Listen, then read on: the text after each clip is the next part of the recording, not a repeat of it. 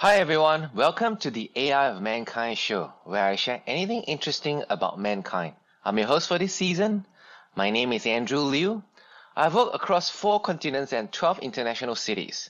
Also, I've worked in tech startups across a range of roles from selling products, making customer happy, figuring out fundraising, making finance tick, building teams, and developing sticky products. Apart from building startups, I've also worked in Fortune 500 companies as a chief data scientist or technologist or people leader. You can call me jack of all trades or master of learning. I hope to make this podcast show a great learning experience for us. In each season, there is a series of interesting things where I invite guests to share their views about their life and interests. Now let the show begin.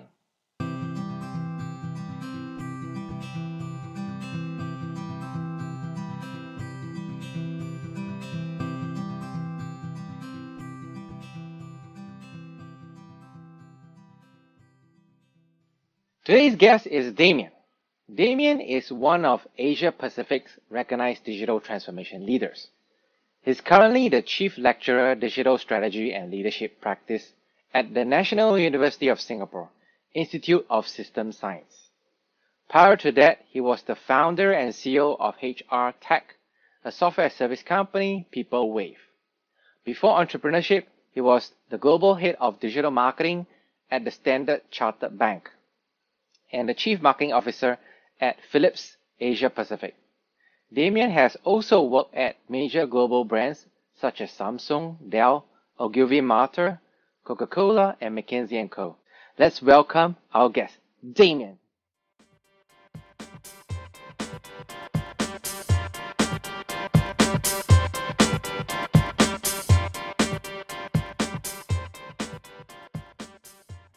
Hi, Damien. Oh, thank you very much. You look very interactive. You've got some fruits and calculators behind you. Yeah. Very good. Yeah, I love it. So the show is to enable the audience to learn more about AI, digital transformation, and the guests. Okay, got it. Okay, no problem.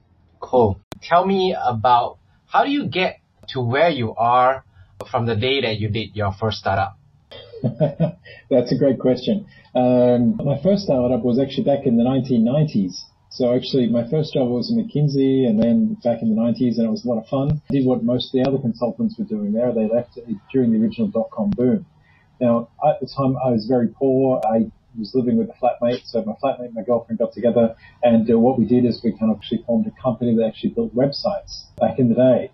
Now that feels very commoditized now, but we actually, became Yahoo's e-commerce partner. We moved into kind of the early days of what would have been cloud software with email marketing and CRM tools. And we're doing some really cool stuff. We became a top 20 web development company back in those days in Australia. But of course, with the dot-com boom came the dot-com crash, and the company was wound down, and I ended up losing everything. But of course, that was my first experience in startup, and that was almost about 4 years of doing that. It was the equivalent of at least doing an MBA or a master's degree. It was, great kind of actually, and doing this in my 20s was amazing. Lots learned, despite the fact that it didn't work. But my most recent startup was my most recent job. So I after that first business kind of fell over, I had to go get a real job, and I built a career over 20 years as a digital person. So a digital guy that looked after e-commerce, around sales, and around marketing. So, I hit the top of the C-suite. I became a chief marketing officer and head of digital in different companies. And my last corporate job was the global head of digital at Standard Chartered Bank. And it was a great job. I mean, fantastic people there and a big ambition. But, in big companies like that, there's not a lot of stability. And what happened is that I ended up getting laid off. So I went through a retrenchment process, and it made me very angry. Not because, and it wasn't because I did a bad job, and it wasn't because the team weren't performing. We're hitting, stellar runs everywhere. But the reality is that it was very political.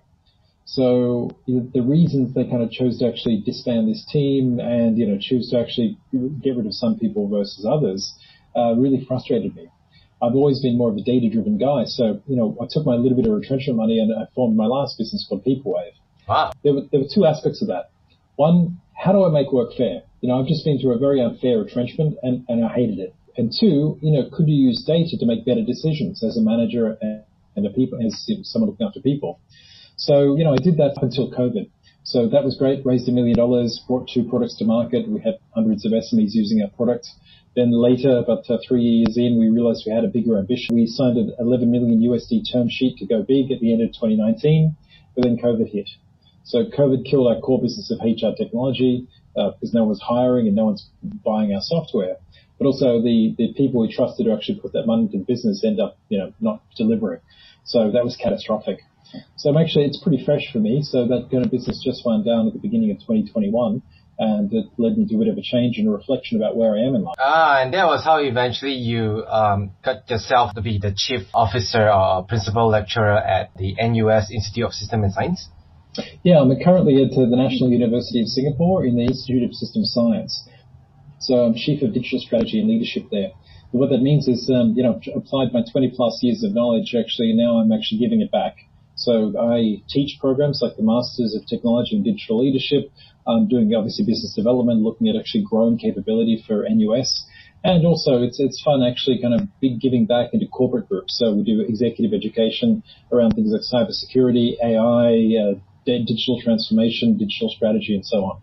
So a lot of fun. It's early days, but certainly a very different change of pace than the corporate jobs and the startups I've worked at before. Yeah, it sounds very fun. I mean, like your whole story is like an adventure, right? Where you started out running a startup and then you end up doing C-suite, doing digital transformation, and then going back to the startup again, and then now coming back to giving back to society as an educator.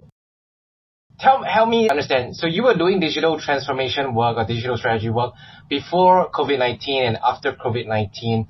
How has COVID-19 actually changed the way digital transformation is being done? Yeah.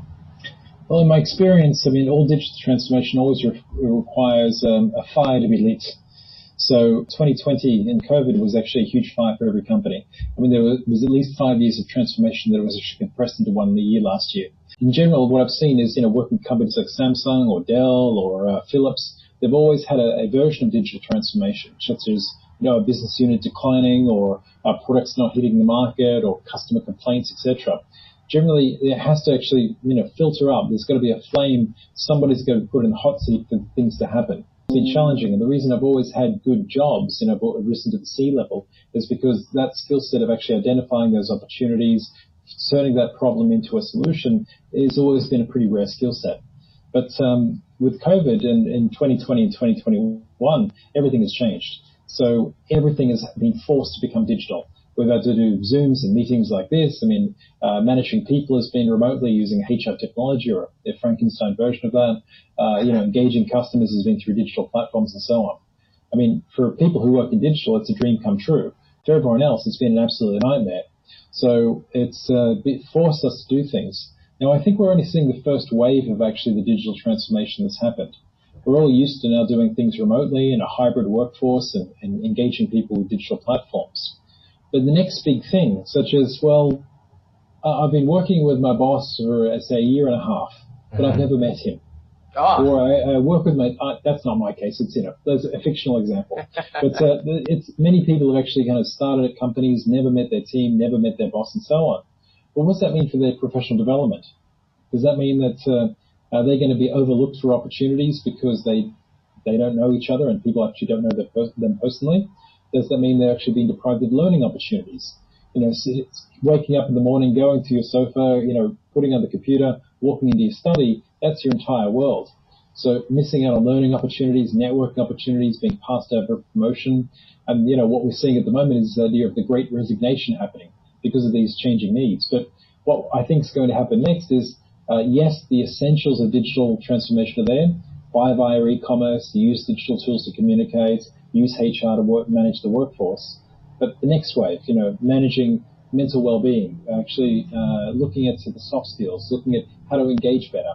All that is the next wave, which I think we're going to see from 2022 onwards. Yeah, the way that you say it is almost like COVID-19 has enabled digital transformation to happen very fast. But yet the irony of digitization or using technology to enable work, it brings us closer through digital medium without commuting, but it sort of brings us further in terms of interpersonal relationship. Am I getting it right? Yeah, it is. It's funny, we're more connected than we've ever been. but I think we're more isolated and lonely at the same time. So it feels like a contradiction, but it's not. I mean, I've got something like 30,000 LinkedIn connections. I don't know many of those people. I mean, you can only have, a core number of people who actually get to know, right? But, just because I have that many social media connections or I've engaged with people via email and so on, it doesn't mean I know them. But there's this illusion of engagement. This is an illusion of getting to know people. And, I think people are realizing that it's very soulless to hollow and something more needs to be done. We need genuine human interaction and connection.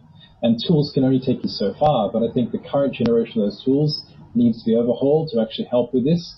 But the next generation of tools, again, video is a good start, but it must be so much deeper and more engaging to get us where we need to go. So yeah, it'll be a very interesting time from 2022 onwards as these tools evolve.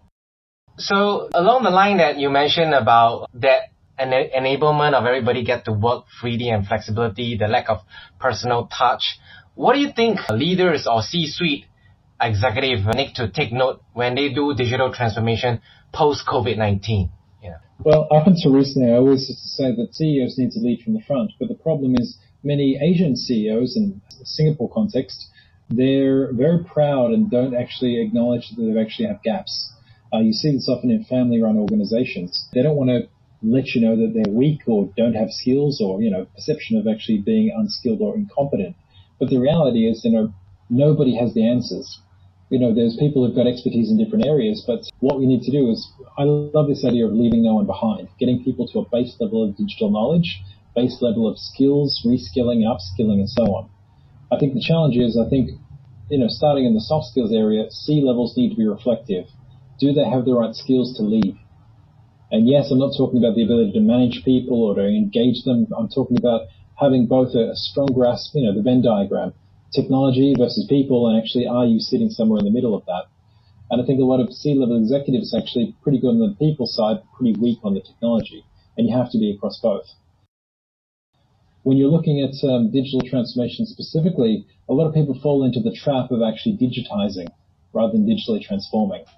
Now, digitizing is, taking paper or, simple software and, evolving that into more complex data-driven software. But it doesn't mean you're moving forward. In fact, a lot of digital systems can actually push you back because they're either more complex or they've got terrible workflow. I think we've all been through an experience of actually getting a piece of crappy software that just is terrible to use. Yeah. And it's so much easier to write on a piece of paper. Definitely. So not all technology is good. So understanding actually where you need to invest in technology, how to upskill in the right ways. Both those things are probably, not surprising for people going through digital transformation. But again, truly understanding what the strategy leads to in terms of digital transformation. Does it mean more money? Does it mean saving money? Does it mean a different workforce? What does it mean for you? And having that clearly articulated plan, I think, is going to be much more important. Yeah, like you were mentioning about digitalization is not the same as, digital transformation. And I share the same sentiment, when I talk to clients or when I'm on my gigs. People always tend to have the notion that digital transformation is first, let's get everything that is pen and paper onto software. But maybe that's just the first start. Even then, when everything is onto software, doesn't mean a problem is being solved. What business owner needs and C-suite needs is they will need business activities, decisions to make productivity, to make output, to make things faster, makes use of resources quicker. And how do you think companies, through this digital transformation, what do they need to think about to enable that to happen? Well, paper in and of itself isn't bad, right? So you've got to think about the reasons, and people that often don't think about the reasons of why you go from paper into digital. So the reason you want to actually kind of put maybe your employee data, it might be held in a physical files at the moment. You eventually want to move that to an Excel spreadsheet or maybe a HR system. Now, most people see that as a cost saving somehow. That's completely false. It's not a cost saving at all. It's just digitizing an existing paper-based process. The reason you do it, and actually how that becomes digital transformation, is about faster decision-making. So understanding who those people are without having to go through files, might be sitting in somebody's head, but actually kind of breaking it out and making it easily available for fast decision-making is the reason you do it. And that's the challenge. So understanding the digitization journey, you probably shouldn't start there. That's a bit of a false economy, and it's actually taking you down the wrong path. I find digital is probably not where you need to be. I love paper, and I love the fact that we've got old school processes. Many of them work really well. But you've got to think about actually what you need. And often it is, how do you make fast decisions? How do you visualize your work in a way that makes sense? How do we actually kind of have a clear vision of where we need to be as a company in, say, 1 year, 5 year, 10 years? And what can digital technology do to help us get there? Good example is things like e-commerce, omni-channel. Yeah. So, I mean, there's a very logical step of actually going away from physical retail, because people just can't walk into your store at the moment, building a website, actually engaging into other platforms. Now, it doesn't mean that you need to go out and actually get a Shopify or build your direct-to-consumer e-commerce store. What you might want to do is actually just simply work with Shopee or Lazada or someone else that has those things for you. So digitizing your existing process from shop into your e-commerce store is not necessarily the right solution. Understanding that you need to engage into a different audience that you can't reach at the moment because they can't walk into your store is the real problem. And actually figuring out where those people currently go and actually having a solution be in front of them.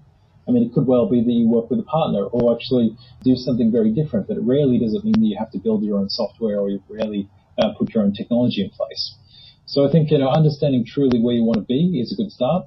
Understanding that digital transformation is not digitization is another one.